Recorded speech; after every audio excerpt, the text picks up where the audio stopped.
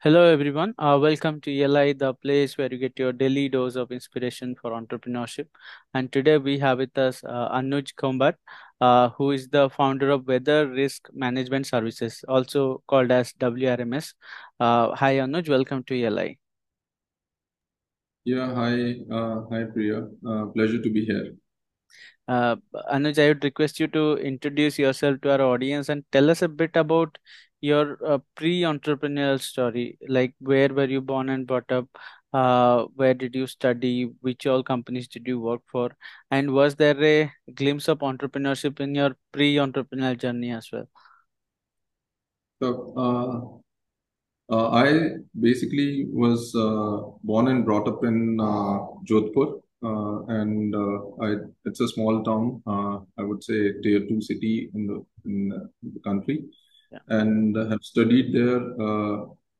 After my 12th, I basically studied CA and chartered accountancy, and also graduation in commerce, and have then finished chartered accountancy, and then I started working. My working journey started at the age of 21 when I finished my CA. And while I was working, I also studied company secretary. So I finished my company secretary course while I was working.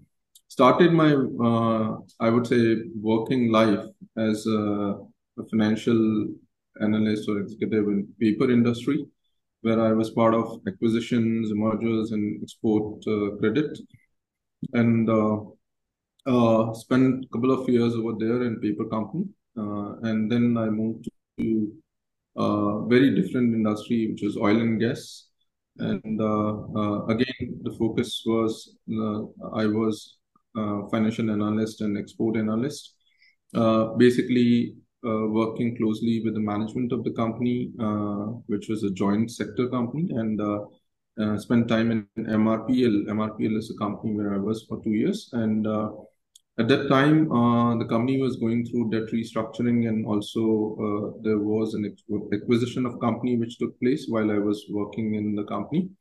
ONGC bought MRPL from the current stakeholders, and I was involved in that exercise. And eventually, after spending 2 years over there, I moved to again a very different sector in insurance industry, and that's where my journey with insurance and risk management started. uh, so I joined ICICI Lombard General Insurance Company in its early days, and when we were working in that company, since it was a private sector company, and privatization of insurance industry happened just few years back, the focus was on launching new products. The way it was like that, how do you bring out new products so that market penetration increases? So we were part of the structured product groups, which was basically development of new solutions or new insurance products. And as part of that journey or that work, we, for the first time globally, we designed weather index insurance for smallholder farmer. Okay. The idea was that the current insurance scheme or erstwhile insurance scheme, which was there at that time, was not working well. It was not covering large number of farmers. Less than about 10% of farmers were insured, and large number of farmers were not insured for various reasons, including the time it was taking to settle the claim, and the way the product was designed and way it was promoted. So we saw an opportunity here, and we thought that this product which we are talking about, weather index insurance, can settle very fast. It can pay instant claims, and it's much easier to explain and understand. And the focus was to cover the large scale risk, which is climate risk or weather risk of farmers. So that's when the weather index insurance product was designed and piloted while we were working in ICICI Lombard. And when we piloted it successfully, me and the person, my co-founder, both of us, he was the one who initially thought about such product and worked with World Bank team to design it, and then both of us worked on it. So both of us saw an opportunity that we can start our own venture to take this insurance product to larger number of smallholder farmers, and that's how our venture journey started. The idea was basically that if we can offer index insurance to large number of smallholder farmers in India, because there are 132 million farmers in India, and farming families in India, and there is a big opportunity here. So that really resulted in, I would say, questioning or development of weather risk management services, and we started this company as starting with partnership firm, but within a year we registered it as a company and started offering weather index insurance to various partners and to various clients. And during this journey of actually offering this product, basically we have introduced new solutions and new ideas. So that's my journey as a corporate employee to entrepreneurship, if I put it this way. Got it. Speaking of WRMS, I understand there is some technology also involved in, predicting the weather and underwriting, finding the right underwriting value for a particular region and all. So, can you explain how it all works? How do you calculate the premiums for a insurance in a particular region? So basically, weather index insurance, as we call it, or climate risk insurance, the idea is to basically use historical weather data and parameters to evaluate what could be the payout in the past 30, 40 years. Uh, and using that as a benchmark, you assess what is the amount of risk and what is the probability of certain amount of payout. So you basically develop the historical payouts of past 30, 40 years and do stochastic modeling, which is basically probabilistic analysis on that data to understand what could be the probable maximum loss or the maximum amount of payout you can make, let's say, if you offer this product for next 30 years. Mhm. And that decides basis what you have paid in the past, you would have paid if you would have offered this product in the last 30 years, or what you could pay in case you have to do it in the next 30 years. Is what So you do simulations around what are the probable payoffs, and not just next 30 years. You can do simulation up to 200 years to really next 200 years to understand what is probable maximum loss. And that evaluation results in calculation of premium using stochastic modeling and Monte Carlo simulation and various other techniques. And once you do the premium calculation, you load it on with expenses of insurance companies and intermediaries and management. So what is called as management cost and capital cost, and also the intermediary charges. And that's how the final premium, which is payable by the beneficiary, is calculated. Mm. Uh, and weather data plays a critical role in it, and that's the key to designing and evaluation of risk in weather index insurance. Okay. And curious to know, how do you source the weather data that too for last 30, 40 years? Uh, which all sources and data points do you use? Right now, we are using, when we started, we were using Indian Meteorological Department data and a lot of weather station data sets and these were manual rain gauges of state governments. So we have, in fact, in initial days, we have also punched the paper records of insurance companies, paper records of the government, and generated a lot of weather data or precipitation data. So close to 15,000 such manual rain gauge data sets is what we've digitalized or taken and cleaned the data. It was already digitized. We cleaned the data and we created the historical database for India.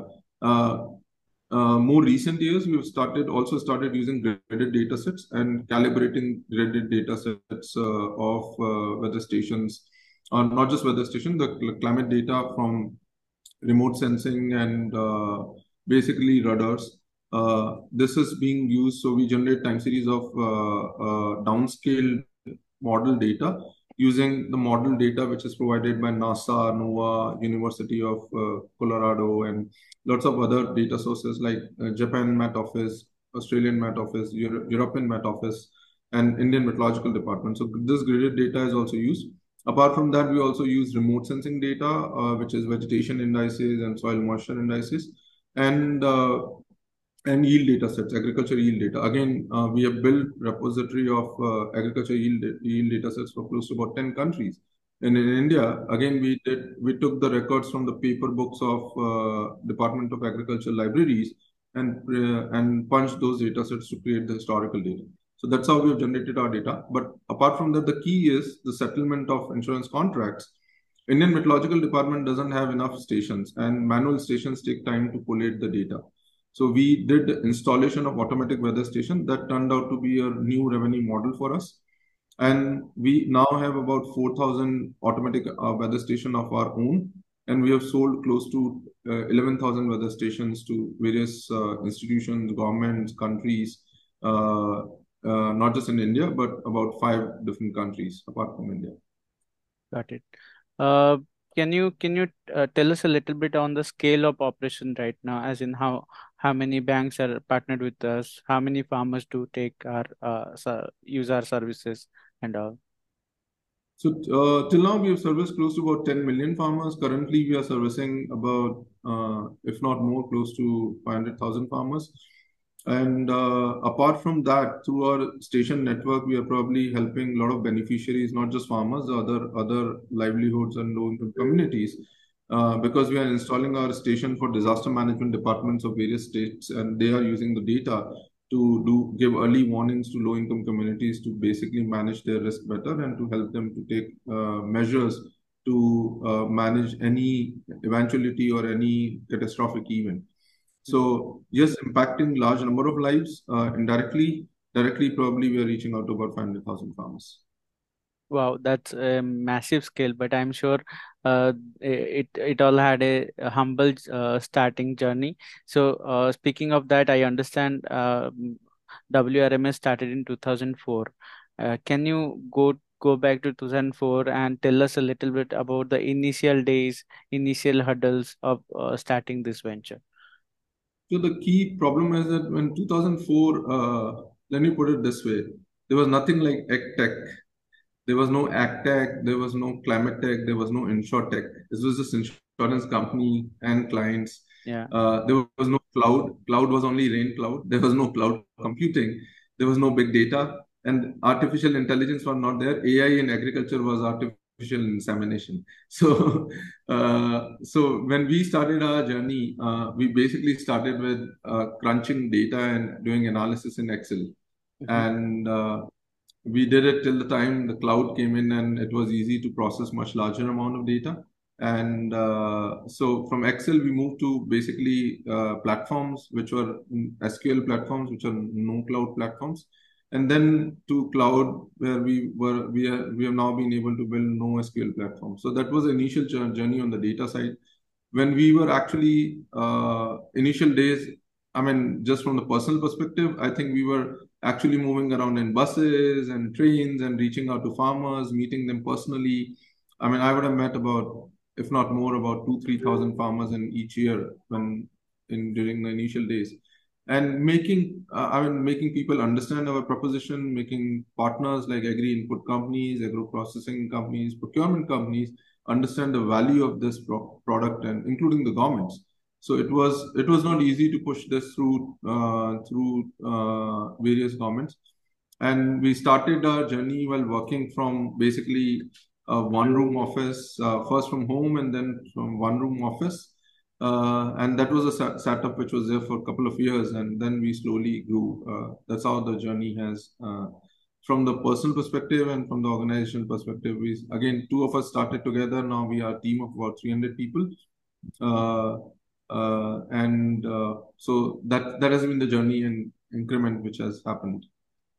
I think it's been almost 2 decades since it all started.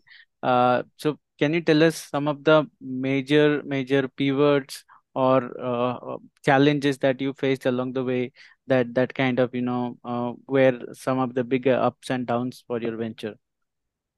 So I think the first big thing which happened was that when we were actually meeting the farmers and offering them weather index insurance, farmers came to us and told that your weather insurance pays me on the basis of a station which is about 50 kilometers away.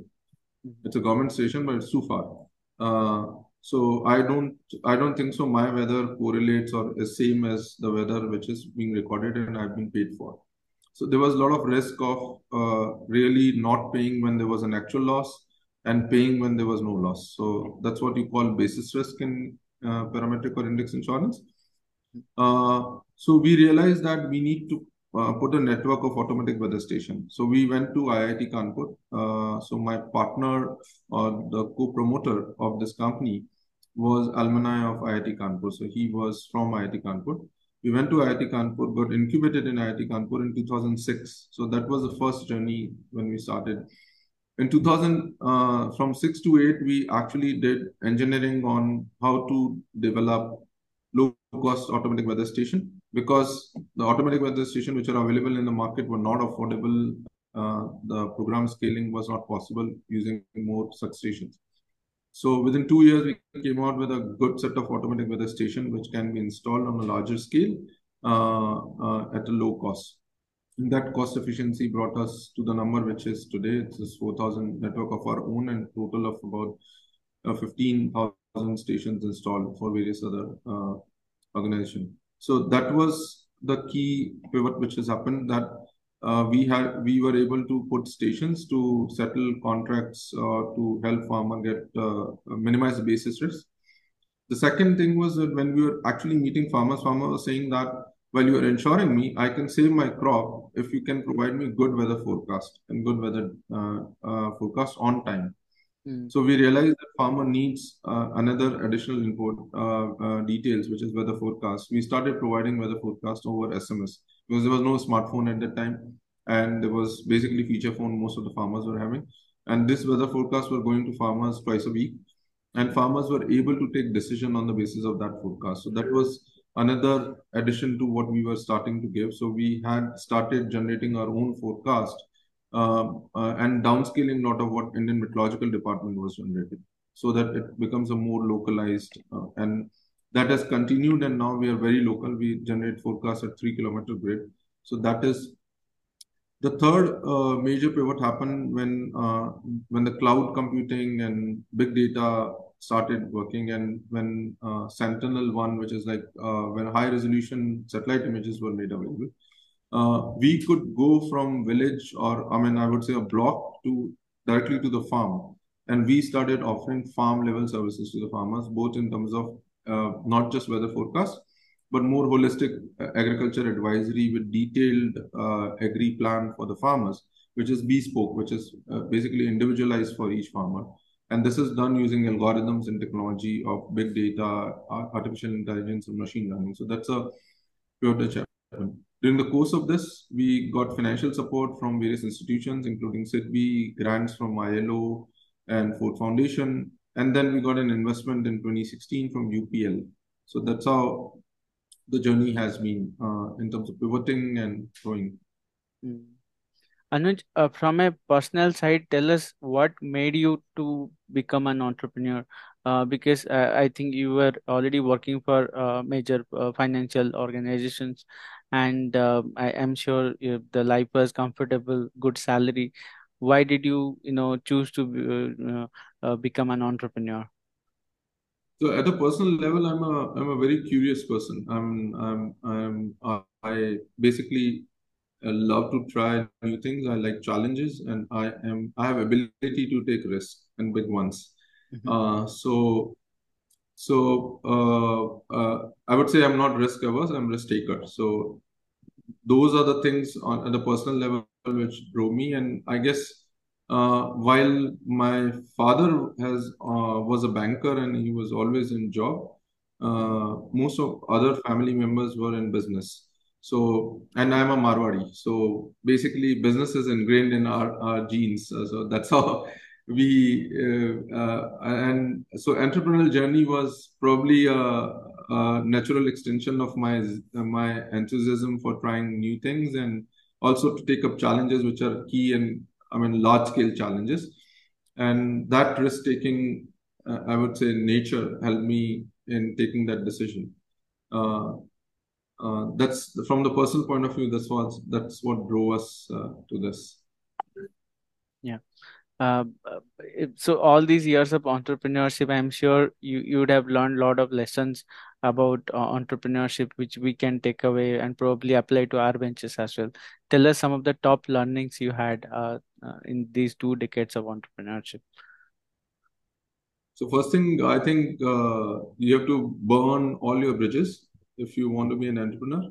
Because if you don't burn all your bridges, and if you keep, let's say, I would start entrepreneurship while I'm working in a job, and then see when it grows, I'll leave the job. Then your heart is not there in the whole business on the system. So you'll have to burn bridges, which means that you'll have to give everything to it, and you can't put your foot, each feet or each foot in two different boats or work streams. So that Mm-hmm. is one, and I think that was one thing. Which secondly, and I guess the most important thing is that you have to identify and nurture the right resources which can take you forward. And that is important. The third and important thing which has lived with us and which has helped us in growing is perseverance and hard work. I think there isn't any alternative to that. That's a thing which you cannot do without. So, I mean, perseverance and hard work is basically absolutely one of the key important things of entrepreneurship. So, I would say that these are some of the things which I have learned and the lessons I've learned. Also, from the mistakes which you've made in the past. One thing which you've learned from the mistakes which made in the past, that it's important to be focused. You can't do a lot of things at the same time. So you'll have to identify where you want to really make a charge or take a charge and move forward. And at times give up on some of the opportunities which are more short term in nature to focus on longer term, more fruitful and scalable opportunities. So that's what I would say. Got it. My final one. Um, Tell us what is the meaning of entrepreneurship for you? How would you define the term entrepreneur or process of entrepreneurship? Yeah, I think for me it's quite simple. A person who has ability to take a risk and who has ability to entrepreneur for me is who has ability to take the risk and who has ability to bring together the talent and resources required to really move forward and generate revenue and resource outcomes for the company. Uh, so what sets apart a professional, an entrepreneur from a professional, is basically entrepreneur's ability to take the risk. Uh, Right. and I would say ability, capacity, and wherewithal to take the risk. That sets apart an entrepreneur. I have been professional. I was professional. Uh, but what made me entrepreneur was my ability or my capacity or my willingness to take risk, and which Mm. is where I think which is what entrepreneurship is all about. You take those, you play on those bets where odds are not completely in your favor, Mm. and that's what entrepreneur is all about. Yeah, that's so true.